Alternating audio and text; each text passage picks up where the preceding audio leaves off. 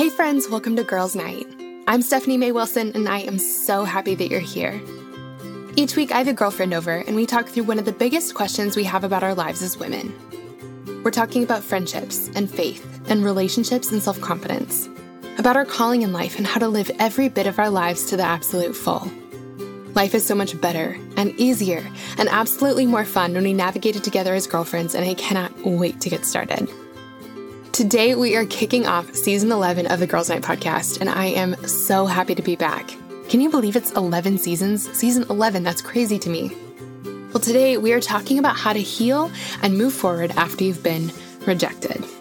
Now, if you're anything like me, you've experienced your fair share of rejections in life, whether it's a relationship that didn't work out or not getting a job that you really wanted.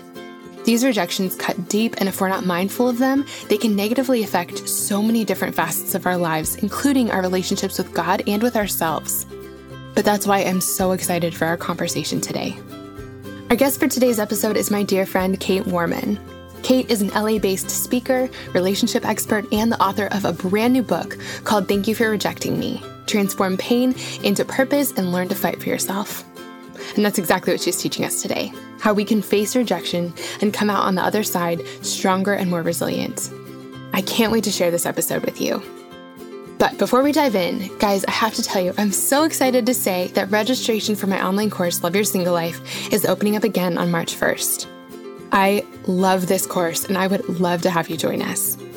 Now, if this is your first time hearing about it, let me tell you just a little bit about Love Your Single Life. Love Your Single Life is the only digital course and study for Christian women that teaches a step-by-step system to savor, enjoy, and truly make the most of your single life, all while setting yourself up for amazing relationships and marriage in the future. Here are just a few of the things we talk about in this 4-week course. We talk about how to start really enjoying your single life and making the most of every moment. I'll teach you a powerful tool for building confidence, which also happens to be your dating secret sauce. We'll talk about how to find good, quality men to date, even when it feels like you've run out of options. We'll talk about how to invest in your friendships, your relationship with God, your calling and passions, and yourself. We'll talk about what to do with your sex drive while you're single, because it doesn't quite wait to show up until we're married, right? We'll talk about how to stay close to your girlfriends even when you're in different stages of life, and so much more.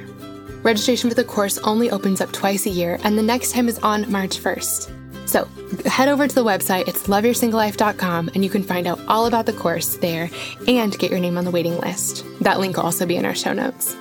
One other thing I wanted to mention is that I know some of you guys may be listening to this episode after March or in a different time of the year, and that's completely fine. Head to the website anyway. Again, it's loveyoursinglelife.com, and you can put your name on the waiting list there, and that way you'll be the first to know next time the course opens back up. I can't wait to share this with you guys. Okay, with that said, let's jump into this episode. Here is my conversation with Kate.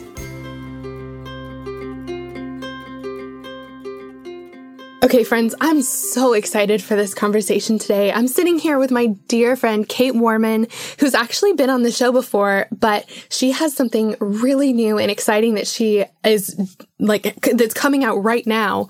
And so I knew we had to have her back. Kate, thanks so much for coming on Girls Night.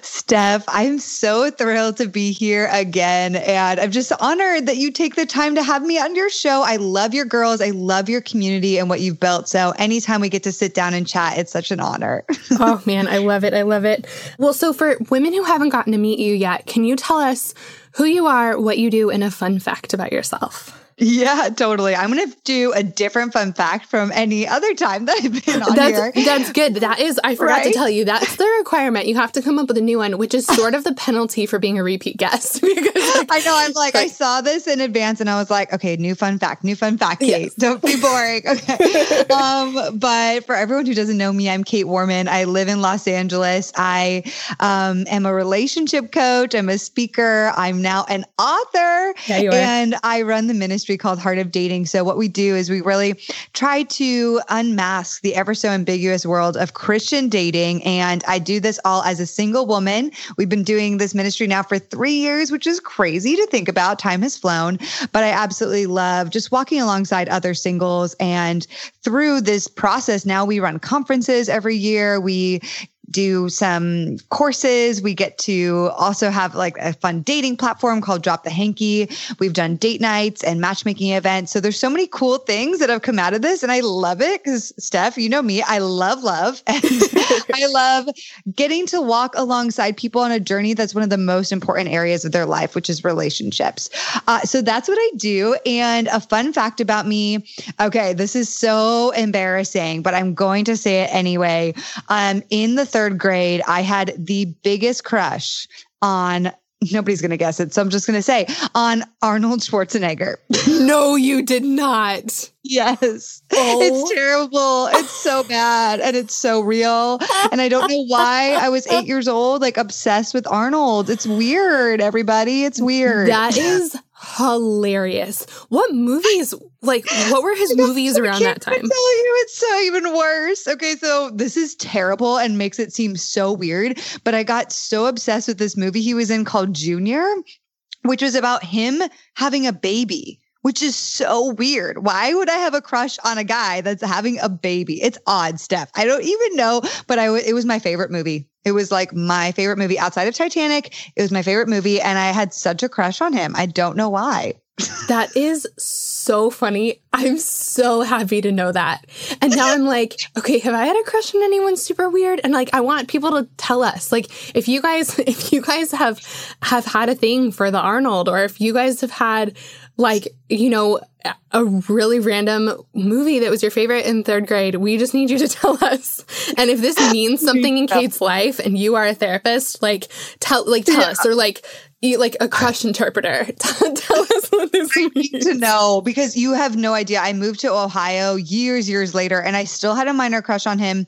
And I saw him at the mall. When I was at the mall, he like had bodyguards and stuff. And Steph, I freaked out. It was so weird to like that it was the obsession was that real. I mean, and it didn't fully die down even till high school. So it died down a bit, but it was still there. So it's just really odd. I need to go check in with my mom about what she thought about me when I was 8 years old, confessing this really big crush on Arnold Schwarzenegger. She was probably like, what? She's like, what about like the third grader in your class? What's wrong with my daughter? Does she need to go to therapy? Like, what's happening? Nope. Oh my gosh. It's the accent. It's the muscles. It's the... I know. Oh, I don't know. Man, that kills me. Okay. I could laugh about that for a really long time. I love that. When Kate and I first met, her fun fact was like being a huge fan of Celine Dion. And I think like I was probably about in third grade when I discovered Celine Dion, and I had, you know, all of her cassette tapes, and I know all the words to all of her songs. And so that was like one of our first friendship moments. And so you mentioned Titanic. I feel like we should also mention that. Yes. That, yeah. All the fun facts clearly come out of that time in my life, the years from 8 to 10, I guess. And so, but yes, I'm wildly obsessed with Celine Dion and Titanic for sure. I love it. I love it. Okay. Well, now that we're all friends, now that everyone's like, okay, Kate's my girl. Like, yep, I know. She's or the they best. think I'm weird, but that's okay because we're all a little bit weird. We're all a little bit weird. We all have fun facts where we're like, is this fun or is this weird? Yes. It's both for all of us. So, Kate, you mentioned that you are a new author and you have a brand new book out that's called Thank You for Rejecting Me, which is the best title and so intriguing. And so can you tell us just a little bit about the book before we dive in? Yes. So Thank You for Rejecting Me. So I decided to write a book about rejection because, you know, I am like a dating coach and I love talking about dating. Rejection is a part of the dating process, but it's more than that. It's more than just dating. It's the things that have happened to us when we were children. It's the things that happened to us at our job. It's the thing that's happened to us in friendships and being bullied. And I wanted to write a book that really addressed the things that keep us from stepping into our wholeness in our relationships and our everyday life. So for me, what my journey is like, or what my journey has been like, is it's been plagued by so many different kinds of rejections. I spent years trying to be the best, the top of everything. I spent years trying to get men to love me. I spent years trying to find a sense of belonging, only to feel like I never fit in anywhere. I spent years hating myself on the inside while smiling on the outside and portraying this specific version of myself that I wanted everyone else to see. I have been through so many different heartbreaks, more than I in the past ever cared to admit. And I've also had to deal with some harder things such as betrayal and abuse and feeling abandoned. And even in New York, back in the day, I spent a year of trying to be invited to everything and then feeling destroyed when I wasn't invited to things. But meanwhile, was like running my body into the ground.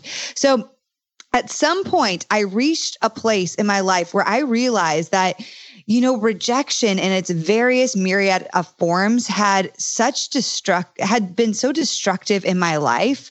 And it had created so much doubt and self-loathing and so much fear and shame and so much pain and so much insecurity. And there was just an entire web of lies that really rooted themselves in my mind, all like these little bad weeds. And there just came a day in my life where I recognized, like, I am living my life plagued by all my past rejections. And I'm still so in fear of rejection happening in the future, so much so that it cripples me and it leads me to things like performance, or it leads me to trying to control situations. And so I just got to a place where this was exhausting and I need to reckon with my past rejections. And the thing about rejection that is so tough is that everybody listening to this podcast right now experiences it. There's not a single person on the planet that I've met that has never felt a rejection. That is just something we all experience. And maybe it's a big rejection, like the man of your dreams breaking up with you, or maybe it's a small rejection, like feeling like the girl at the grocery store looked at you the wrong way. And you're like, what is she thinking about me? Oh my gosh, should I do something? And internally you feel rejected by this random stranger. But these little things pile up and they make us feel a certain way, usually bad things, right? Usually really negative things. And so we can show up as best as we can to be brave and accepted, only to then leave feeling unwanted and left out. We can do all the right things. We can open our hearts, but we still risk being rejected. We still risk being heartbroken. We still risk somebody not accepting us, whether in a friendship or a relationship. And so I just decided, like, can we not all just say, I'm fed up by being defined by rejection and being so fearful of it that I try to avoid it at every possible cost. So the reason why I wrote Thank You for Rejecting Me is I want readers who read this book to really leave with a confidence that though painful rejections may happen in the future, they don't have to destroy them and completely take them down, And I think there's something cool and freeing about saying, yes, I know rejections will keep happening, but I can have a strength unlike ever before and an endurance so that when rejections may come my way in the future, they're going to come fly my way like these arrows, but they're going to instead prick me now and not take me down entirely like they did in the past. So my whole thing with Thank You for Rejecting Me is, rejection can try to have its way with us, but that doesn't mean we can't have our way with rejection. Rejection doesn't have to take us down. It doesn't have to mean we lost or are unsuccessful. It doesn't have to determine our value. It doesn't have to be a reason to quit or take ourselves out of the game. It doesn't have to destroy our lives like sometimes we think it does. And it actually can build strength in our lives and perseverance. If we see rejection in a new way, if we dive through the depths of our biggest pain, we can get to a new place of healing. And in fact, a lot of rejection is redirection to a new opportunity. And a lot of our rejections can reveal things about ourselves we didn't know and even clarify our purpose and our calling and what God's trying to do in our stories. And another beautiful part about rejection, it can help us empathize with other people who are hurting so that we can grow in our buckets of compassion and love others the way Jesus loves us. It could also really lead us to loving ourselves even more. And one of my favorite things about rejection is once I've looked back at all my different times of rejection, when I've really faced it head on, when I've really pressed into that rejection, I've realized more than ever that each one of my rejections is a chance to turn to God, to grow in my relationship with God and love myself and who I was made to be in the image of God that much more. And so when we can turn rejection into this beautiful thing, that's when I say, okay, thank you for rejecting me, because it's made me into the person I am today. So that's what I hope the readers reader walks away with. And now I've just talked your ear off, but I get so excited talking about this book, Steph. Oh my gosh. Seriously, Kate, I feel like everyone listening is like standing on a chair, like amening at you, because rejection is such a thing. Like, I mean, I'm sitting here thinking about all of the different rejections I've faced in my life in different relationships and jobs and things like that. And like, even, you know, you mentioned being in New York, like wanting to be invited to a bunch of things. And like, I can think of times where like someone I'm friends with is having like a birthday party or something like that. And I'm not invited. And like that should be an okay thing at this stage in my life. Like, I feel like we should get over that at some point. But like something like that, like finding out that someone had an event and like you weren't invited, I mean, it really hurts. And it's so easy for rejection to like take on a life of its own. And all of a sudden, like, it's not just about this event or this birthday party or something. It's like the hammer on you not being good enough. It just is such a quick trip. And so anyway, I'm thinking about like just how much rejection has been a thing in my life and something that I've battled and something that I've been hurt by and something that I've feared and something I've tried to avoid and then something I've tried to like reconcile and not like hold me back as much. And so I'm just so really grateful that you wrote this book because I know that everyone else is having the exact same thoughts I'm having. Oh gosh. And there is a way that we don't have to be small from our rejections anymore. And that's what I hope to impart to everyone who reads this book is that like you may spend your life trying to avoid it, but it's still going to happen. So how can you stay strong in the midst of it? Because there is a way. Like friends, there is a way. We're going to talk more about that, I'm sure. Yes, I love that. I love that. Okay. So one of the things that you say in your book that I want to just ask you about to get more of like, because it's really hard. Even rejection is something that we all hate so much. It's really hard to imagine what it could look like if we sort of embraced it or saw the goodness in it. And so in your book, you say, my biggest life rejections have made me into the woman I am today. They've led me to discover deeper parts of my soul, given me great endurance and profound strength, and have helped me come face to face with hidden wounds and grimy shame to experience healing and love. They've also taught me how to stand strong in my identity. So I know that this is like a major question, but can you touch on a couple of the rejections that you faced in your life where you've done the work, you've partnered with God, you've been in therapy, you've done the things that you talk about in this book so that like they actually end up being those good things? Like just give us a picture of what that's looked like in just like areas of your life. Yeah. So I'll give you one for sure. I'll start with this one is definitely through heartbreak. I mean, what I just shared with you guys earlier is that I run this ministry called Heart of Dating. We talk all about Christian dating. Well, that ministry would have never happened, in my opinion, if I hadn't gone through a terrible heartbreak. And I always reference it as one of the worst heartbreaks in my life. There's a whole chapter on this heartbreak specifically with a guy named Chris. And this heartbreak catapulted me into a deep season of healing because let me just be honest, like I've talked about this heartbreak on your podcast before, Steph, but I thought I was going to marry that guy. Well, it came out of nowhere and it totally took me off guard. And it was because of being able to find strength within that heartbreak, press into God, grieve, really feel the pain to heal the pain. I actually loved that season of heartbreak. Now, not in a way where it's like, oh my gosh, I so want to keep going through heartbreaks like that over and over and over. But I grew in intimacy with God. I grew in understanding myself. I just grew in more confidence of who I am and what I do have to offer in a relationship instead of catapulting into all the lies, which is he didn't choose me. I'll never be enough. I'm never going to be someone's first choice. You know, what could I have done differently? Like it was, if only this, you know, we go into all those shame spirals and it all leads back to something is wrong with me.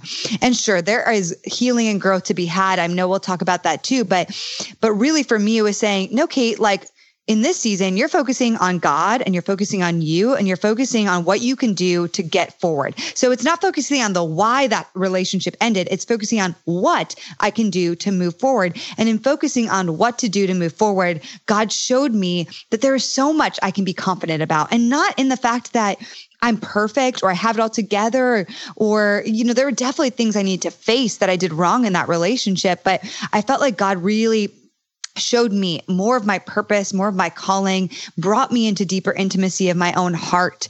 And it was within that season that God put on my heart, I want you to start a podcast. Now, at the time, I had never interviewed a soul in my life. I was running an entrepreneurial business, and it had to do with social media and fashion and all that stuff, nothing to do with dating and nothing to do with a podcast. And so it was so weird. I felt this calling and prompting to start a podcast. As I pressed into what that podcast was going to be about, I felt God continually say, Kate, I wanted to be on dating.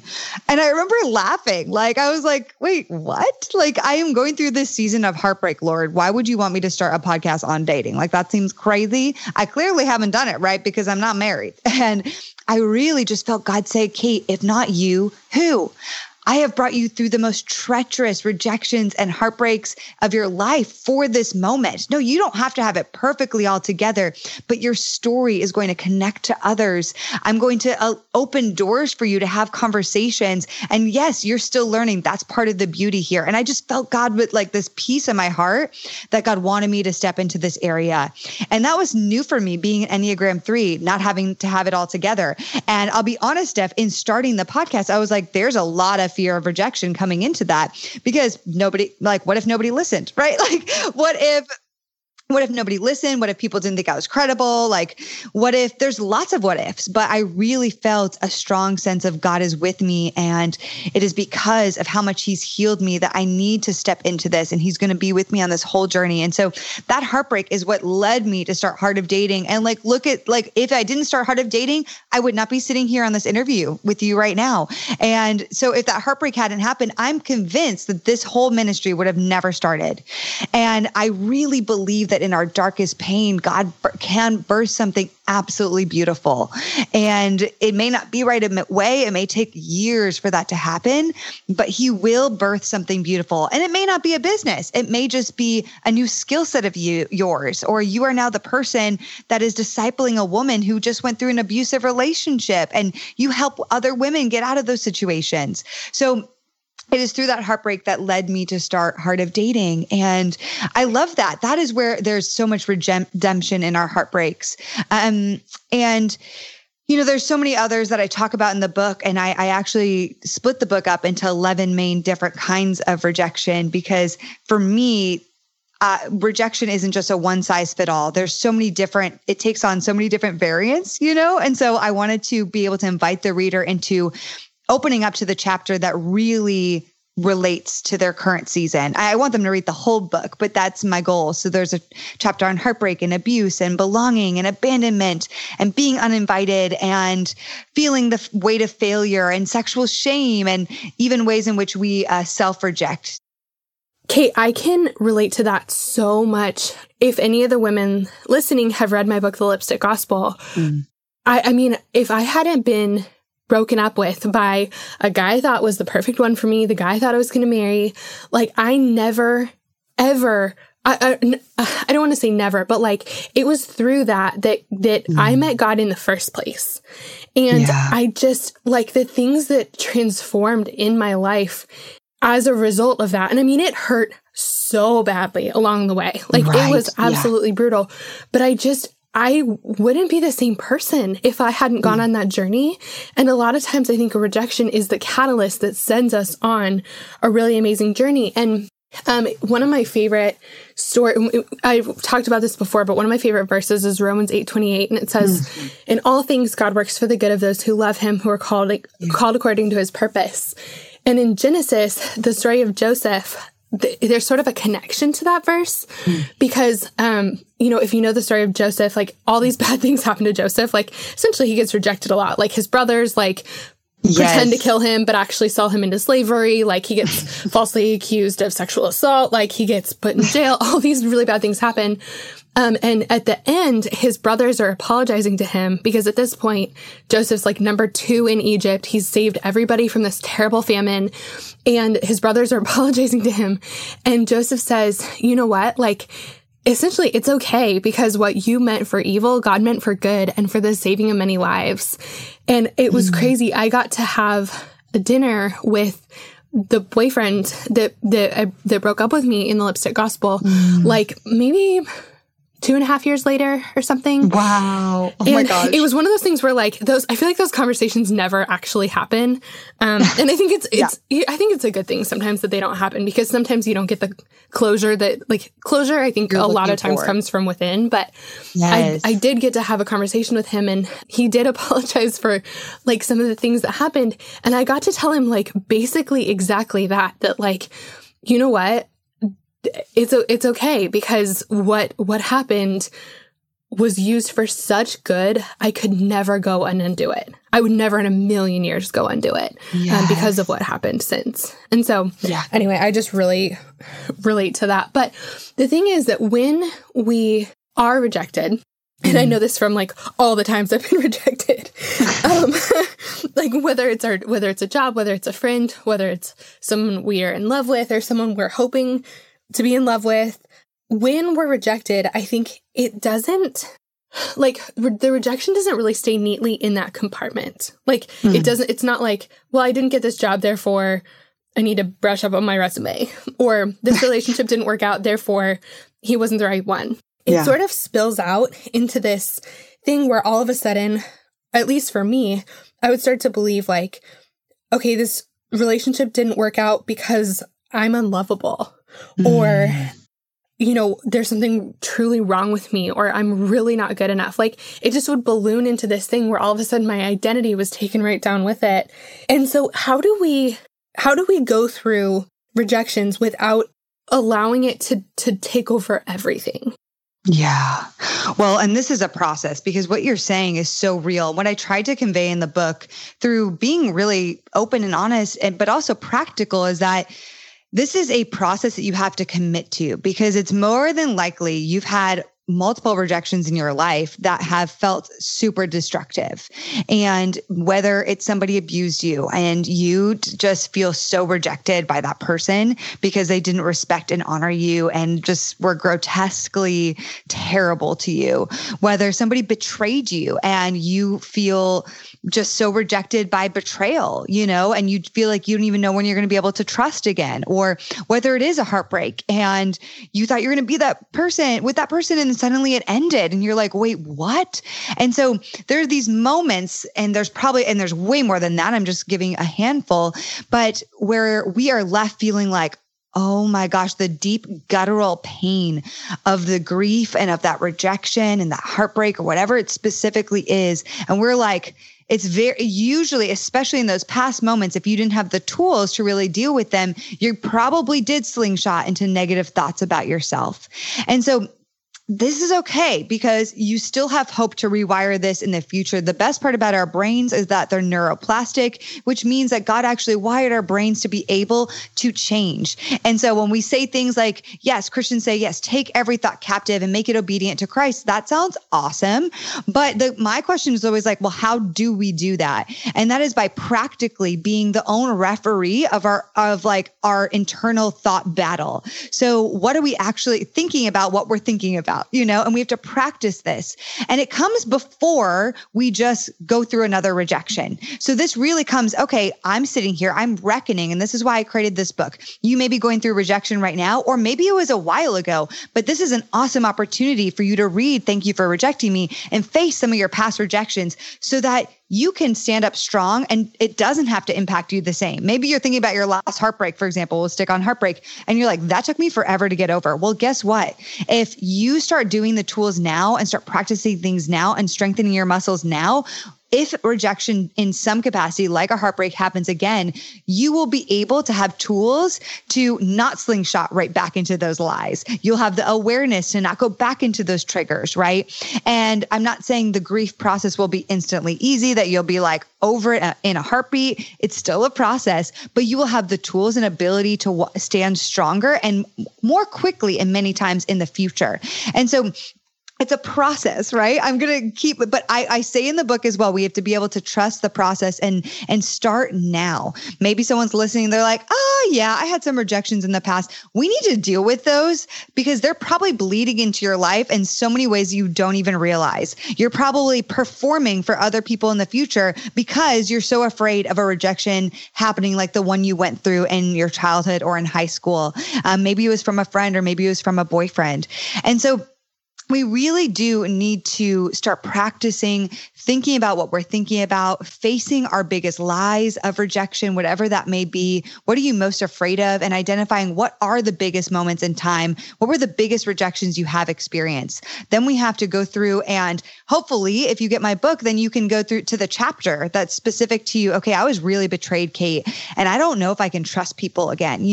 I have such a hard time actually being able to trust people because I had a best friend that totally betrayed me, or I had a boyfriend who cheated on me. Okay, well, let's deal with that, because that's going to show up in your future friendships and your future intimate male relationships. So we need to deal with that. Why can't you trust again? Let's deal with working to build back trust up for yourself first. And maybe you've lost trust for yourself along the way because you feel like you failed yourself because you didn't see that betrayal coming. And so let's work to rebuild how to trust you again. And then in that process, we can figure out, okay, are you really hesitant to trust people because of how you've been betrayed in the past? How do we work to get to a place of wise trust? What does that look like? What does the process of retrusting again look like? What do you need to feel in order to be able to trust somebody? Brené Brown talks about this, but she talks about marble jar moments. And I'm just sticking on the topic of betrayal right now, but she talks about trusting people. What is it for you specifically that you need to put a marble in your marble jar? Which means if somebody does this for me, it builds a little bit of trust. And that's different for every single person. So we need to be able to do those things now so that I can have the tools to recognize, oh, these are the things I need to really build trust with someone.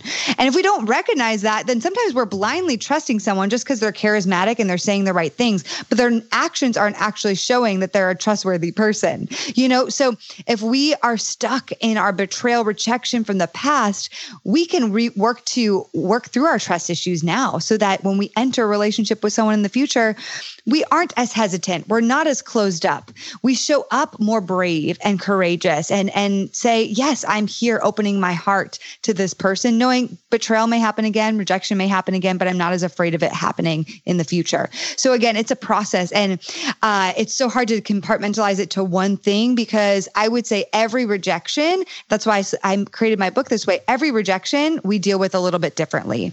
And so I wanted it to be like, hey, let's talk about each and every one of the different kinds of rejections you've been through and how to process each one of those differently. Yeah. I love that you're talking about this.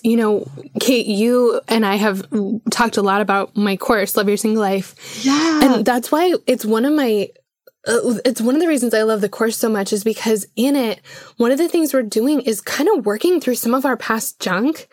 And that's so important to do, because you've said it a couple times now, our past junk 100% comes up in the future. And a lot of times past rejections cause future rejections. So right. An example is if you have, if you've had a really hard breakup in the past and you are, let me pick a different example. If you were cheated on by a past boyfriend, then and you don't really truly work through it and figure out how to like you said, wise trust, how to step into a place where you are actually healed from it and where you can actually wisely trust someone again. One, you might get into repeat relationships with people who aren't trustworthy because you haven't really done the work to figure out what went wrong the first time, or what the warning signs were, or how to kind of keep yourself safe in the midst of it. But the other thing is a lot of times, if you've been betrayed before, you're constantly on guard for future betrayal, which means you could be projecting this, I don't trust you, I can't trust you, onto someone who you really can trust. And that is in itself could lead to rejection. Nobody wants to be in a relationship where no matter what they do, the other person doesn't trust them. And if you're in a place where no matter what someone does, you can't trust them because of what's happened in your past, that in itself is going to destroy your relationship. Or same with friendships. If you've had some really toxic friendships in the past, you're going to be so closed off because you don't want to feel that hurt again, but you can't really connect in a friendship on a deep level if you're totally closed off. And so by not working through the past, you're actually hampering yourself in the future. And this right now, wherever we are, all of us, today, this is the perfect time to work through anything we can come up with, because then that way we're not carrying that baggage around as we walk into the future.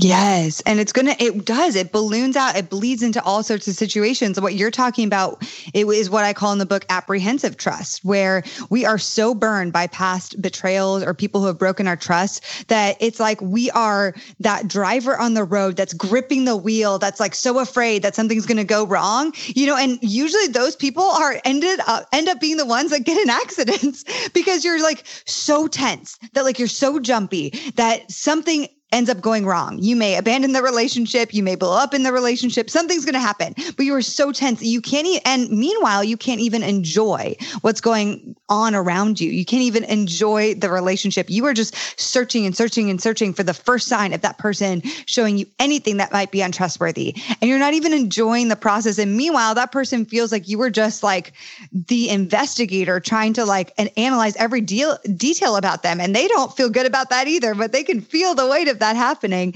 And I've done that. I've done that in the past where I've gotten my heart broken or betrayed by somebody. And then in the future, all I'm doing in the beginning of the relationship is just looking for every single thing that might be wrong with that person so that I can eliminate them and save myself. Because I haven't worked through my past trust issues, you know? And therefore that person could be an amazing person for me, but I'm not really giving them a shot because I haven't actually worked through the reasons why how to get to wise trust and how to first trust myself. I believe that's the first part of trust. Like, do you actually trust yourself? If you can actually trust yourself and then you can work through the reasons why you don't trust other people, then you can find a way to get back to wise trust, which is a balance. But we need to be able to do this or it will bleed in our future relationships. And we may eliminate perfectly good situations, opportunities, or relationships and people because we're not actually working through some of the reasons, in this case with trust, of why we don't trust people. And we're going to be missing out. And that's so sad. It's almost like we're rejecting other people before they have a chance to even reject us. Oh, I feel like so many of us do that. Yes.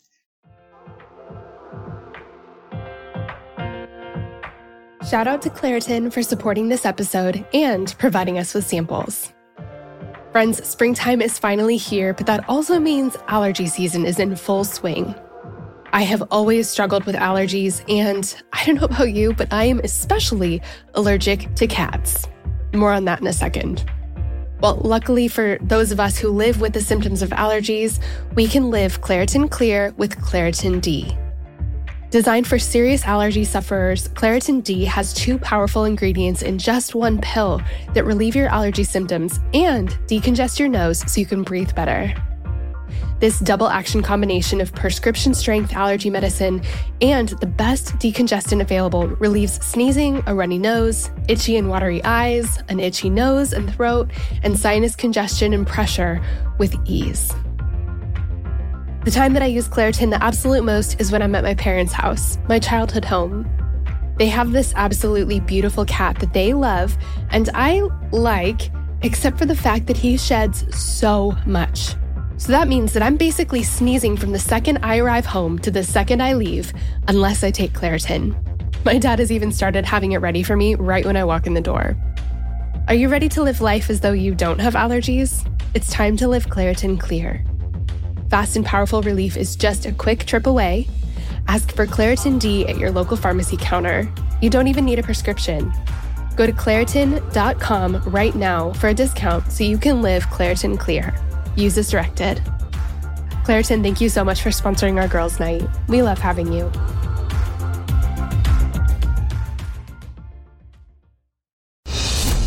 Well, good day to you. It's Joel with The King Country, dropping in to let you know that our brand new film, Unsung Hero, is in theaters now. It's Luke here. We've teamed up with the creators of Jesus Revolution to bring you this adventure of a lifetime. It's a powerful, true story about a family uniting, growing in their faith, and facing the impossible together.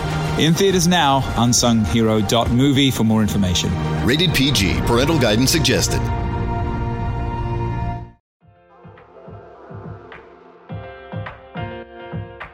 This show is sponsored by BetterHelp. As many of you know, I recently wrote a book, and while it was the most rewarding project of my career so far, it also came with a lot of hard work and long nights. And sometimes when things started to feel a little bit overwhelming, I needed to get a few things off my chest so I could clear my mind and keep the writing process flowing. And the thing that helped me so much to sort through those feelings was therapy. Now tell me if any of this sounds familiar. Maybe you're going through something really hard right now, a big loss or a gigantic life transition. Maybe you frequently feel anxious, depressed, overwhelmed, or just generally discouraged. Maybe you really, really, really want your life circumstances to change, but you don't know how to actually change them. Or maybe you're feeling stuck as you try to work through your past, navigate your present, or figure out your future. Friend, if you can relate to any of this, you're not alone.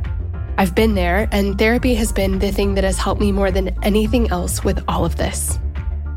In the last 10 years or so, I've learned that strength isn't proving I can do it on my own. It's knowing that I don't have to.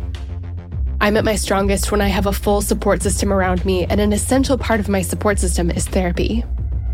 Therapy can be absolutely life-changing. That is, if you can afford it and find a therapist you like and trust. But of course, this is easier said than done, and that's why I'm so excited to be partnering with this week's podcast sponsor. Our sponsor for today's episode is BetterHelp. BetterHelp is the easiest and most affordable way I've ever found to find a great therapist. It's entirely online and super easy to sign up.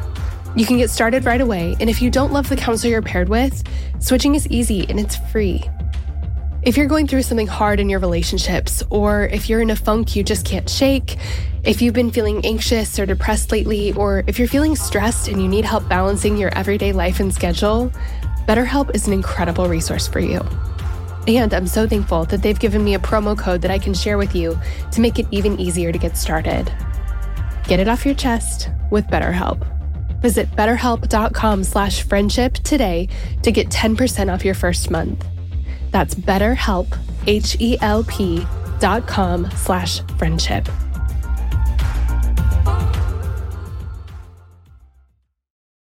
I've talked about this before, and I think I actually talk about it in Love Your Single Life. I had a relationship where everything about it was good. He was great.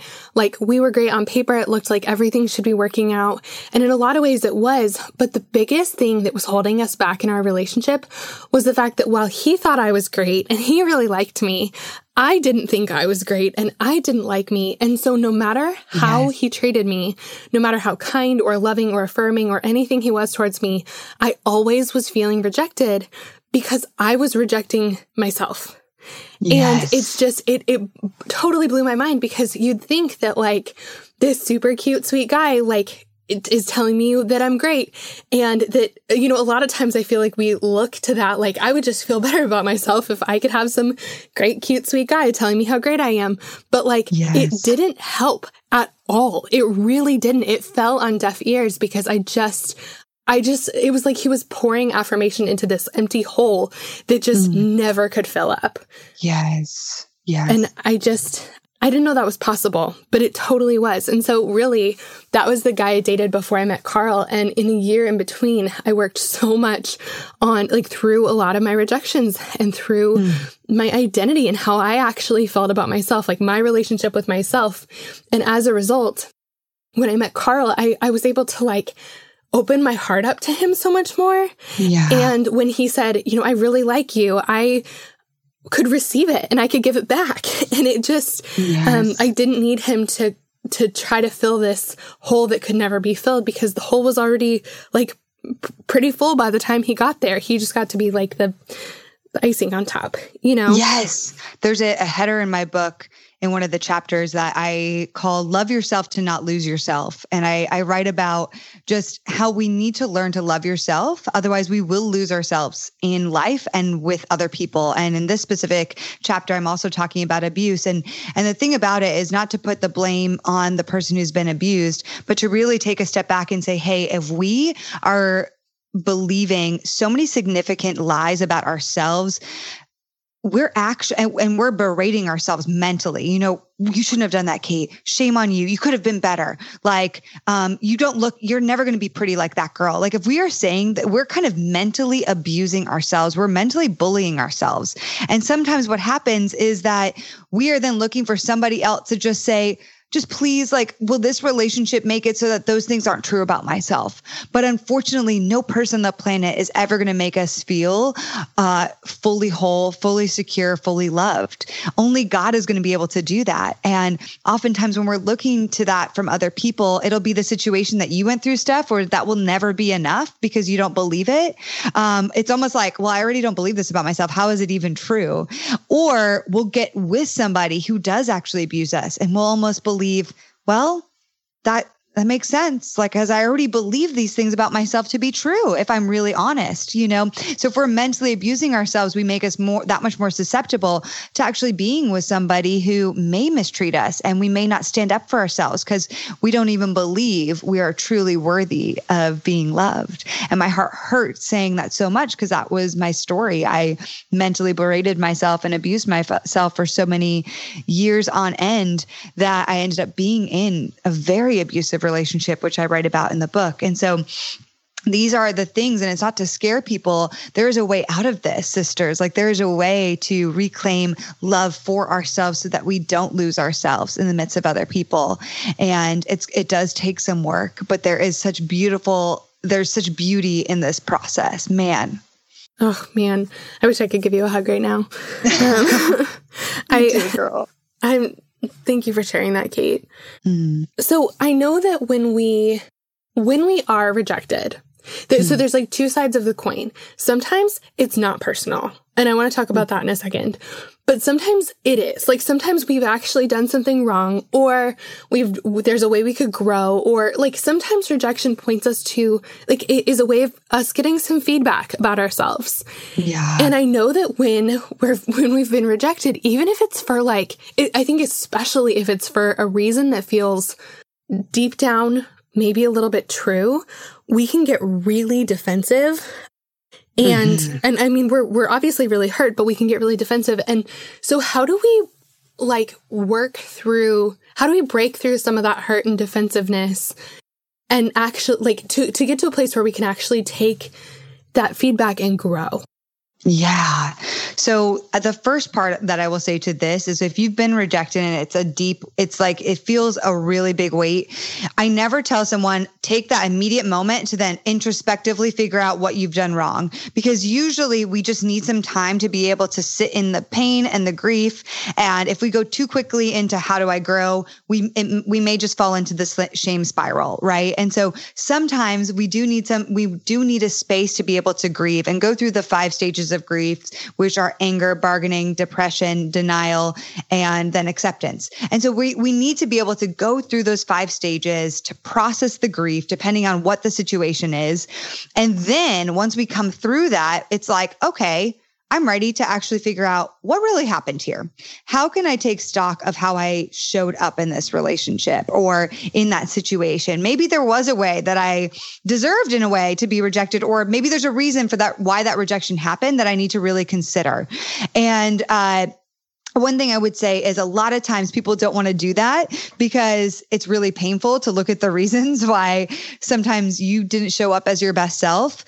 And oftentimes, instead of going into the reasons why we didn't show up as our best selves, we just go into our typical numbing mechanisms, and we numb with work, or we numb with social media, or we numb with social outings. And my biggest numbing mechanism has been performing. And so oftentimes when I don't want to actually analyze what I've done to contribute to some rejections happening, I'll just go into performance mode, and I will work more, and I will go to parties and dress up and feel all the compliments from people and, whatever. Sometimes other numbing mechanisms for people can be other outrightly negative things like drinking and spending money, or, just excessive dieting, or spontaneously adventuring. There's so many different numbing mechanisms. So I would venture to say, as you're going through the grieving process, make sure you're aware of some of your numbing mechanisms, because those numbing mechanisms, we are the only ones who have the keys to unlock what those are for us, because sometimes they appear as good. Again, if I'm performing and doing a great job at work, no one's going to necessarily say, Kate, you're numbing out. Yeah. But I know that I am numbing out because I'm taking all the extra hours that I could be processing things and taking this to a therapist, taking it to God to actually work. And that's not actually helping me in the end. So there is a level, and I talk about this in the book, of taking radical ownership. And this is that when we get to a place of, okay,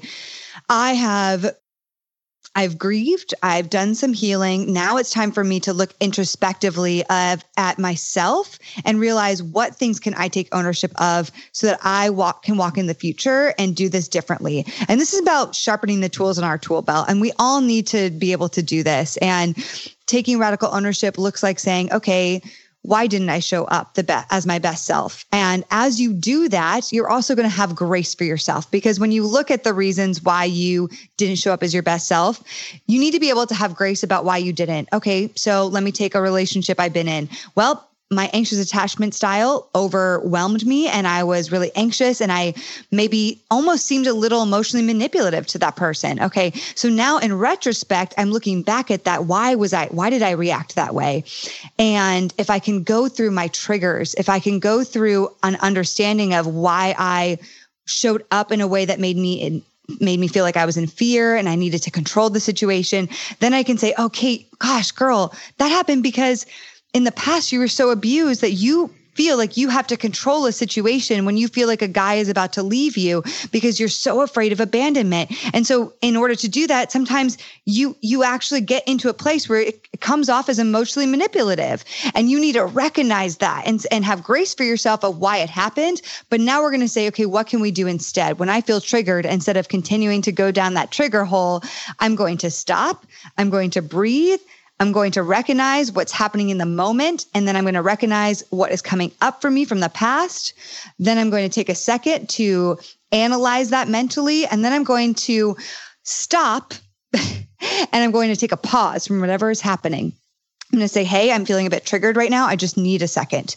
That alone, Steph, is a big step of self-awareness, that if we can take that in taking radical ownership and reckoning with some of the ways we showed up in the past, we can start redoing the way how we're showing up in the future.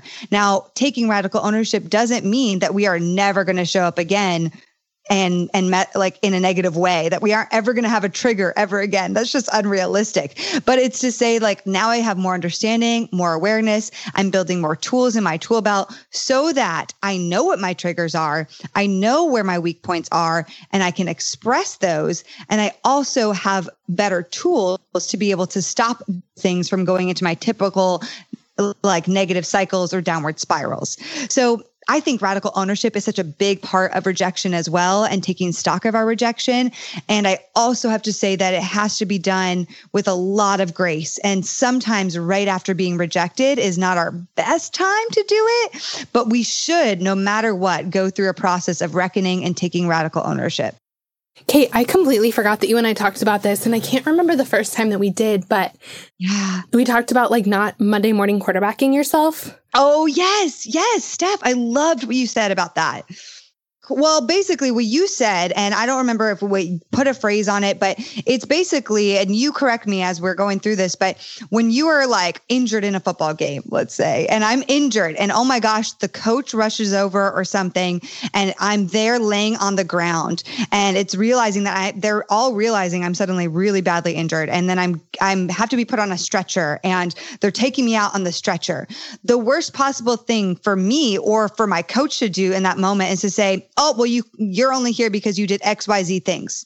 That is the absolute worst moment to say that to either myself or a coach to say that to me, right? In that specific moment when we've been knocked down and we're so injured, what we need is a coach and for us mentally to say this to ourselves, like, hey, it's all going to be okay. We're going to get through this. I know you're in a lot of pain right now. I'm right here walking alongside of you, you know? And so that moment when we are in so much pain is not the moment where we need to be told all the things that we did wrong and could have been done differently. We need somebody to come alongside of us and just let us know that they're walking through that with us. And we can also be that for ourselves. That's kind of, I also want to say, like, we need to do that for ourselves as well. We need to be able to be our own internal coach. Like, hey, you're really hurt right now. Just allow yourself to feel this pain. We'll get through and get to the learnings, but just allow yourself space to be able to feel some of this pain as you start, healing from this major blow in your life. I knew we talked about that, but I couldn't remember exactly the details. Yes, it really is. We need some space and some time to heal. And then we can go back and go, okay, well, what did I do? how could I have avoided this? Or maybe it was inevitable. Like you couldn't have avoided it, but like, what can I do in the future? How can I use this to be stronger? Or, as you were talking, I was thinking like, if we never take the time to do this, to look back at our relationships, to see where we could grow, what we could do differently. This is actually true of like work, of our performance, if we're football players. This is true of being football players. It's if we never take the time to look back and try to grow and try to do things differently in the future, like we're going to be doomed to repeat our same mistakes over and over and over again. Like it's going to be a pattern. It's going to be something that happens in your life over and over and over again if you never take the time to stop and ask, why is this happening, and how can I grow and be different so that I can start a new pattern in my life. Yeah. But I love what you said about grace, though. It's really, really important for us to have grace for ourselves, because when we're walking through life, we're really, most of the time, doing the best we can.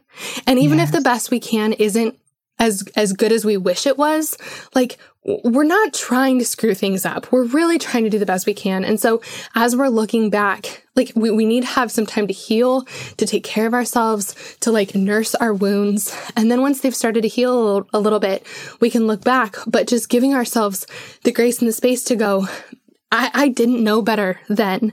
And how I got to a place of knowing better, or knowing that this can be done differently, is by walking through what I just walked through. And now I can go ahead and make some changes in my life. But that's how, like, as painful and hard as this process is, that's how we get to the kind of relationship we actually want to have.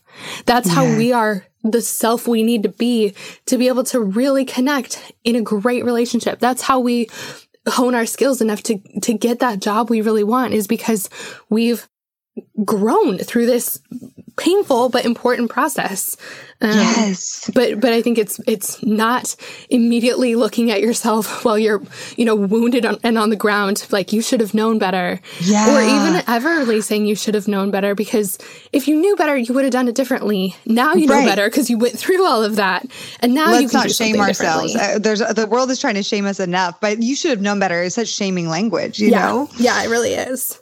And I just, on that note, will say, like, I mean, when I went through my really bad abusive relationship in the past, as much as I would never hope to go through something like that ever again, I will say that facing the end of that relationship, 2.5-year abusive relationship, and feeling the weight of all the pain of that, I hated myself in that moment. And I talk in the book about self-hatred and just what that looked like, and really losing myself entirely.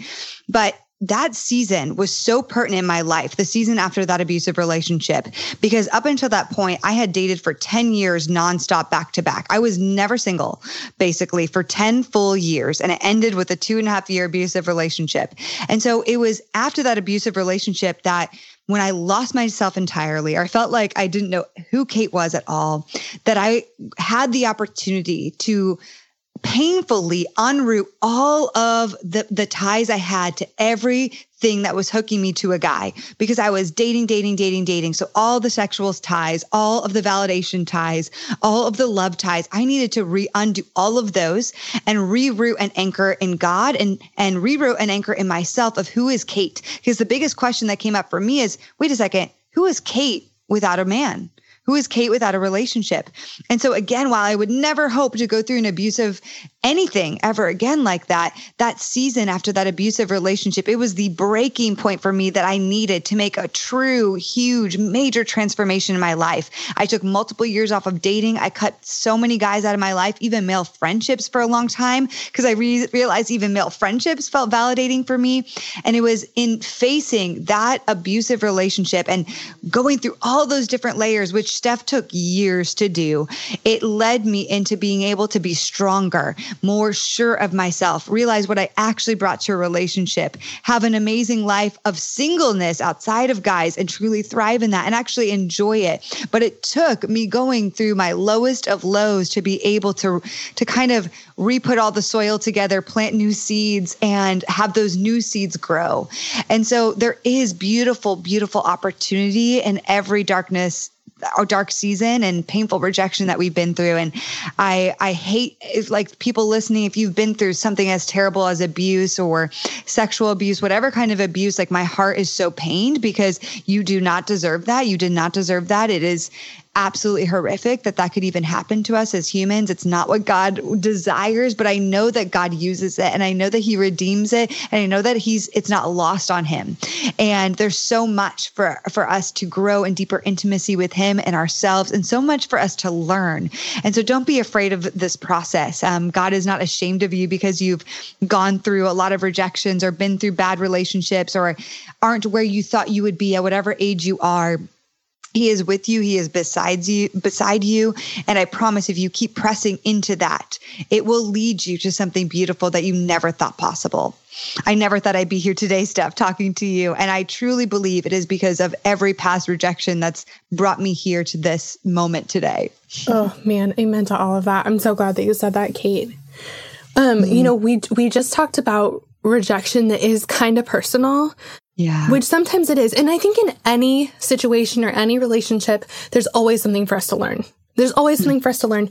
And also, it's really usually not 100% our fault. Even if we, like, whatever goes wrong, especially in a relationship, like, it really does take two to tango. And so, like, there's always something for us to own. I think you would have to, like, How to Lose a Guy in 10 Days, someone for it to be entirely your fault that this relationship didn't work out. So, so know that like, there's always something to learn. Like, again, I think you have to be really, really intentional about sabotaging the whole thing for the whole thing to be your fault. But sometimes I know that rejection happens and it actually has nothing to do with us. And I can't remember if I've ever told this story on the show, but when I was in college, and for years leading up to it, I wanted to be a journalist. And that's what I studied in school. That's what my degree is in, is broadcast news. And I remember one year, we have this, like, amazing meteorologist in Denver that's just, like, beloved by the whole community. And she came in to talk to us about her first, like, getting her first job. And the way that journalism worked, like, specifically TV and specifically at that time, was that, like, you would apply for a whole bunch of different news stations and you'd be applying for, like, really small markets. So, like, in the middle of nowhere with, like, a population of 10. And then even then you'd be doing, like, the 2 a.m. traffic report. And so those are the jobs that you're trying to get. And then you would just step by step move up to, like, maybe eventually you'd get to do news in that market that someone actually saw because they were awake, you know, and then maybe you'd get to move to a bigger market, that kind of thing. And so she's talking to us about her journey into getting her first job. And at the time, you didn't, like, email your resume or your like, resume tape to people. You had to, like, mail it. Oh my gosh. And so she said 200 resume tapes and resumes to different stations around the country, 200. She got in her car and would, like, visit different places and stop by and say hi. I think she was, like, sleeping in her car in between. But it took 200 applications for her to finally get her first job. And I remember really appreciating the fact that she said that, because what she was telling us was, it wasn't that she was bad. It's just that in a lot of, you know, for half the stations, they didn't even get to see her tape because it was at the bottom of the pile, or because they hired someone's nephew's friend, or because they had just hired a brunette and so they needed a blonde male, or so, you know, to just kind of mix things up on the news set or whatever, or, like, they just weren't hiring for that position at the time. There are so many things that go into decisions like hiring or even relationships. Like, there are a bazillion factors of why a relationship does or does not work out. And some of them have to do with us personally, and some of them are just being in the right place at the right time, with the right color hair, you know? And so I just love that example, and I was really grateful for it because it really made me, like, preemptively dig in my heels, especially professionally, to be like, I'm gonna do this until I'm rejected 200 times. Because I think a lot of times we get it in our head that if we're rejected once, if you know, put out one podcast episode and nobody listens to it, that's a sign from the world and from the Lord that like, you were not supposed to do this, when no one listens to anyone's first episode. Like, you have to give it a minute. And so I just want to point that out, that sometimes, you know, we always have places where we can learn and grow, but sometimes rejection is just a whole set of circumstances that have absolutely nothing to do with us. And we really, like, life and love and the work we're meant to do in the world and friendship and all good things require perseverance and require us to get rejected a few times. But that doesn't mean it's like the hammer coming down on your worth saying that like you weren't meant to do this job. Yes. It's just like the hiring manager just hired someone before they got to your resume. You know? Exactly. And the more we can take ourselves out of personalizing rejections, the more freedom we have, because there's a difference between pride and confidence. And we should be able to walk around with a confidence that says, I am worthy. I am loved by God. God has great plans for me. And not in like just a weird Christianese way, but in a way that it connects from our head to our heart, where we are just like, I am confident that if this job didn't work out, God has something else for me. And that doesn't mean I'm going to sit around lazy, feeling entitled because God's going to bring it to my doorstep. I'm going to get out there and keep trying, but I know that God has something incredible for me. And I know that I am an incredible person that is worthy of a great job, you know, like, and it like no's have a number, you know, eventually you'll get a yes. I mean, that's really, truly the way it goes. And when we immediately personalize things, you know, what I hear with women I work with a lot is I encourage them to get out there and drop the hanky, which just means to make a move, show a guy you're interested, and you don't have to ask him on a date, but open the door, give him a green light, throw him a bone that you're interested, right? And I say to them, but in advance of that, you have to know you may be rejected, but you have to be strong enough in who you are to know that if he does reject you, it most likely has nothing to do with you. The reason why he rejects you and isn't interested back could be because he's not ready for a relationship. Could be that he is getting back together with his ex or not healed from a past relationship. Could be because he has so much on his plate. Maybe he's going through a job transition. Maybe he's struggling with his own depression or sense of failure. And maybe he's working that out with a therapist right now. And maybe that's great because you don't want to be in a relationship with somebody who is so in the midst of all of that really needs to figure that out. So there's so many reasons under the surface. That's like the reasons for why rejection happened. It's like an iceberg. We only see the tip outside of the water, but the iceberg is so much larger underneath the surface. So the more we make it about us, like, oh, maybe my hair just looked bad, or maybe I said the wrong thing, or maybe it really could just really be about that person or about God protecting you to move you to something else. And that's what I really believe, as cliche as the statement is. I believe that rejection is protection. I believe that rejection is redirection to something else. And if that person is not for you, I'm talking in the context of relationships, there's going to be most likely, if God has it for you to be married, there's going to be somebody else that is for you.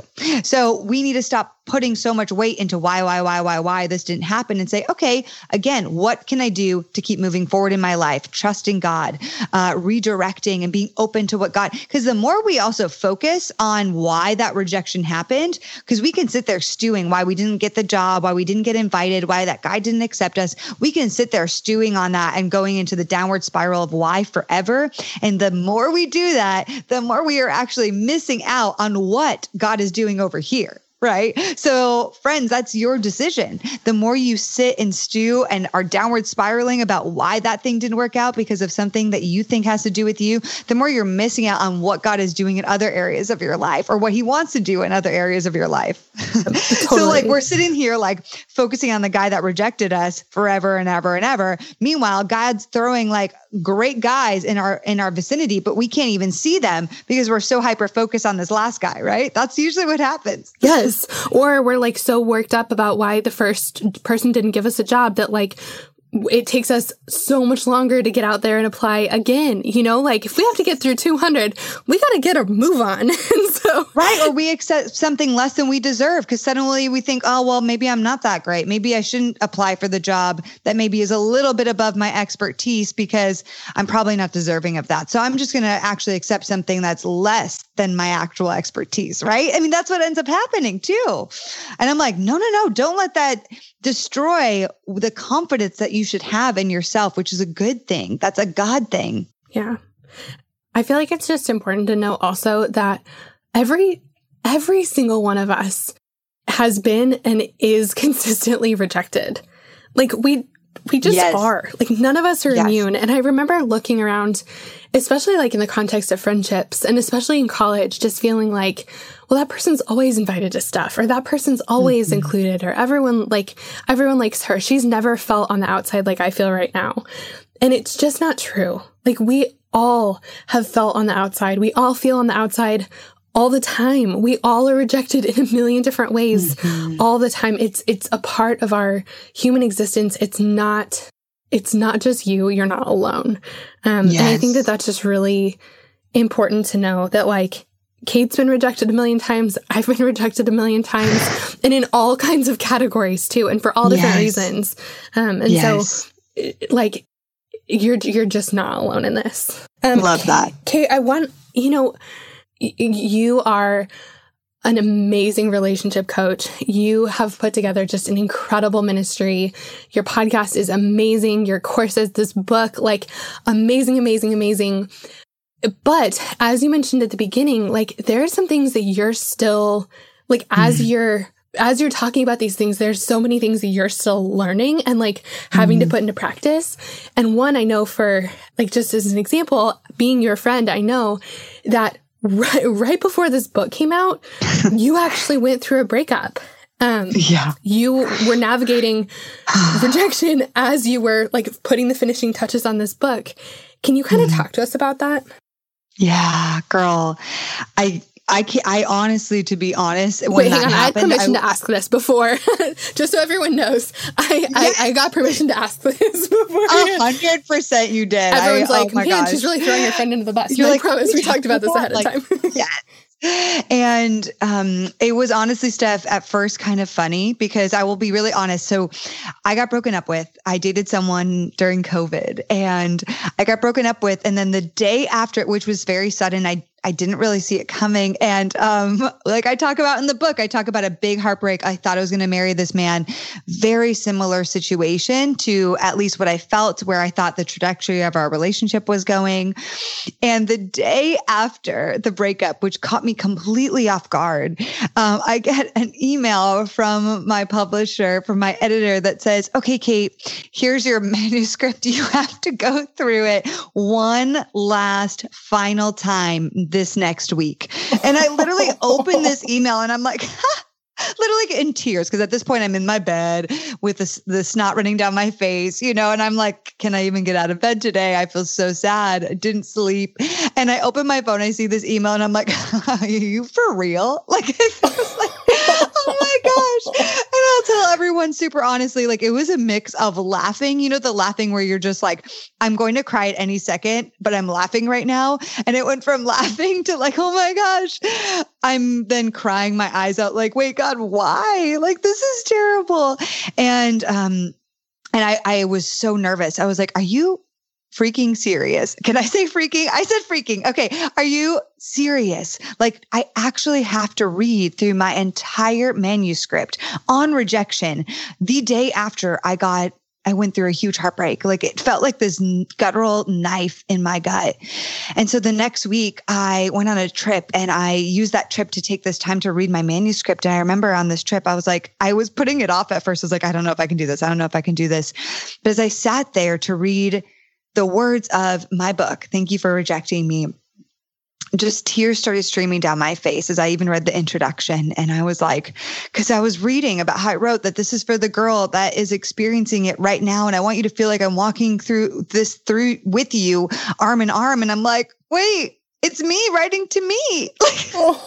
And I just felt, and as I read through the whole book that whole week, I felt like, oh my gosh, I needed these words. Like I felt like God had me write this book so that in my moment of heartbreak, after that I would be reading the very words that I needed to heal and get through that journey. And I was like, wow, this is why I wrote this book, because it's for me. And then it's for every girl that's going to be going through this right after me at once they read this book, you know, and for all the times that you may go through rejection, not just as you're reading the book, but 6 months after the book, a year after the book. Like, I want it to be the thing that women can pick up and say, wow, I really feel like somebody is with me and they see me. And it was so weird to feel so seen from myself as I was reading my own book. But as I got to my conclusion, I loved the conclusion of the book. And I was like bawling my eyes out. And I was at a public restaurant. And I was just like there. I'm like, nobody watched me. But actually at that point, I'd become friends with the people and they all knew I was editing my book and that I had gone through rejection, breakup. And they're like, oh, but so they knew what was happening. But I'm sitting there bawling like, yes, this is why I did that. Because the friends, that breakup was so hard for me. It was so hard for me to realize, oh my gosh, I just wrote a book on rejection. And so I'm strong enough to deal with any breakup in the future or any rejection in the future, which I am. But I think a part of me got cocky in the way that I was like, oh, because I did this, I'm not going to experience rejection as bad anymore. Like, I'm not going to experience big rejections ever again, you know? And I'm like, God, this is a sick joke. I felt at first like that I finished this book. I did all of this, poured in my darkest, deepest, hardest stories of my life into this book. And then a few months after I finish it, you'd have me go through a terrible, heart-wrenching breakup. Like, are you serious? But I know that that was part of God's plan all along, because the point is, rejection will keep happening to us, and yet we can be stronger to deal with it in the future. And I felt so much strength just reading my own words. And as weird as that is, it's like the very thing I needed. Like, I think I wrote the book, if not for all these other women, but for me. And so now in launching it, I'm like, gosh, ladies, I'm just with you. And I hope that every girl who buys the book feels that. It's like, I really am so with you. And it's okay if rejection still hurts. It's going to still hurt, but we can be strong and we can get through this together. And so, man, Steph, that's what I have to say today, because gosh, it's so wild to think that you write a book on rejection and then right after a big rejection happens. You know, it's like, wow, man. But God has so much purpose in that. And that's why it's like, I get it now. I get why this all had to happen. And at first I hated it, but I'm like, I see where God is taking me and what a cool and amazing place it is. I'm not happy that happened. I just would do anything to keep you and everyone listening from getting hurt in any way at all. But also I am so grateful for you sharing this, because it's true. Like, rejection just is part of our lives. Like, it's just, if we're going for anything good in our lives, if we're taking any steps outside of our comfort zone towards anything worthwhile, we're opening ourselves up to hurt and rejection. But I'm so grateful that you wrote this book, that you have walked so faithfully through these experiences in your life, and that you've taken notes and that you're sharing those notes with us, because I've watched you walk through, different rejections and different breakups. And like, the way that you work through them is so different from the way that I worked through so many of mine, and the way that I was able to work through like the later ones after having grown and doing the work, like it just was so different. And we're able, when we're not as terrified of rejection, and when we've worked through our past rejections, and when we're really solidly rooted in like who God says we are and who he says he is and what he's promised us, we can live our lives with so much more freedom and courage and boldness, because we know that like rejection, like you talked about at the beginning, like rejection can sting us, and it will, but it can't take us down. Yes. If I can, Steph, I want to end with reading the note that I write in the conclusion of my book. It's just a letter that I write to all my past rejections. Can I quickly read that? Yes. Oh my gosh, I would love that. Okay. Okay. So I said, here's what I have to say to all of my past rejections. To all my past rejections, thank you for rejecting me. Because of you, I'm moving into something more beautiful. Because of you, I've been able to experience the depths of deep emotion and the peaks of true joy. Because of you, I've discovered how to embrace my emotions, my inner child, and the deepest parts of my soul, all of me. Because of you, I've been able to more deeply and truly connect to others with a sense of compassion and empathy I've never known before. Because of you, I now know you and I anticipate you, and I have more grit and tenacity and endurance to face you. Because of you, I've healed. I've been set free. I've become more whole. Because of you, I have something so courageous to share, to make others feel more seen and more known and more loved. Even though I won't voluntarily sign up to face you again, I know it may happen, but this time I'm ready. This time I'm stronger. This time I'm showing up loved. Thank you for rejecting me. It's made me exactly who I am today. Yours truly, Kate. Oh, yes, and amen to that. And that's my hope for everyone. All the people listening and reading the book, girl, man. Kate, I'm going to cry. It's so good. It's so good. Just as we're finishing up, for the woman who's sitting here today, feeling the sting of rejection or knowing that there are some past rejections that she needs to work through, would you just pray for us? Just kind of to finish up. Man. Heavenly Father, God, you are so loving. God, I just pray for each woman who is listening, for the woman who has gone through the sting of heartbreak, God, no matter what it looks like, betrayal, abuse, abandonment, hating herself, insecurity, heartbreak, feeling rejected by friends, feeling like she doesn't fit in, whatever it looks like, God, you know it. You have been there every step of the way on her journey. God, would you fill her room right now, make her feel so loved, and above all, God, make her feel not alone. Would you remove and wipe away any shame that she has for any of her past rejections or how they've kept her small or hidden or kept her from stepping out into the unknown of the future. God, would you remove that shame and help her to stop shooting on herself that she should have done it this way or she should be over it by now. God, help her to just have an immense amount of grace for where she is right now. And with that grace, God, would you help her to just take one step forward, Lord? Would you hold her hand and just show her the way, knowing that she does not have to do any of this alone, knowing that she is loved, that she is strong, that she is courageous, and Lord, that you are going to be the great shepherd of her life, leading her through this immeasurable pain. God, I pray that you bring amazing community around her, that you would just shower her with friendships and encouragements in her life. And I pray that this conversation today was an encouragement to her as well, to just make her feel like she doesn't have to do it all by herself, that she can have a team around her, and that, Lord, that you are her greatest advocate. I pray for healing for her heart above all else, Lord, and I pray for you to miraculously instill love into her, a love that she has never even known before, that she would grow in deeper knowing of herself, and that it would set her free from the past shame and the heartbreaks and whatever it is that she's been through, God, and help her to step into the fullness of her identity. Thank you, Lord, for every rejection in a way, because it is making us who we are and growing us in deeper love of ourselves and of you. In your name we pray. Amen. Amen. You guys, isn't Kate amazing? I just love her and I love her story. And there were so many times that I was just knocked over by God's truth and his love as she talked. Game-changing, right? Now, don't forget that if you ever want to find any of the links for anything we talk about in our Girls Night episodes, you can always find those in our show notes. Just head over to girlsnightpodcast.com and you'll find links for everything, including links for Kate, so you can pick up her book, listen to her podcast, and follow along with all the great stuff she's doing. Friends, that's it for today's episode, but we have so much good stuff ahead this season. And with that in mind, now is the perfect time to make sure you're subscribed. Subscribing to the show is the best way to make sure you never miss an episode. It doesn't send you an email or anything. It'll just make sure that your phone downloads the latest episode when a new one's released.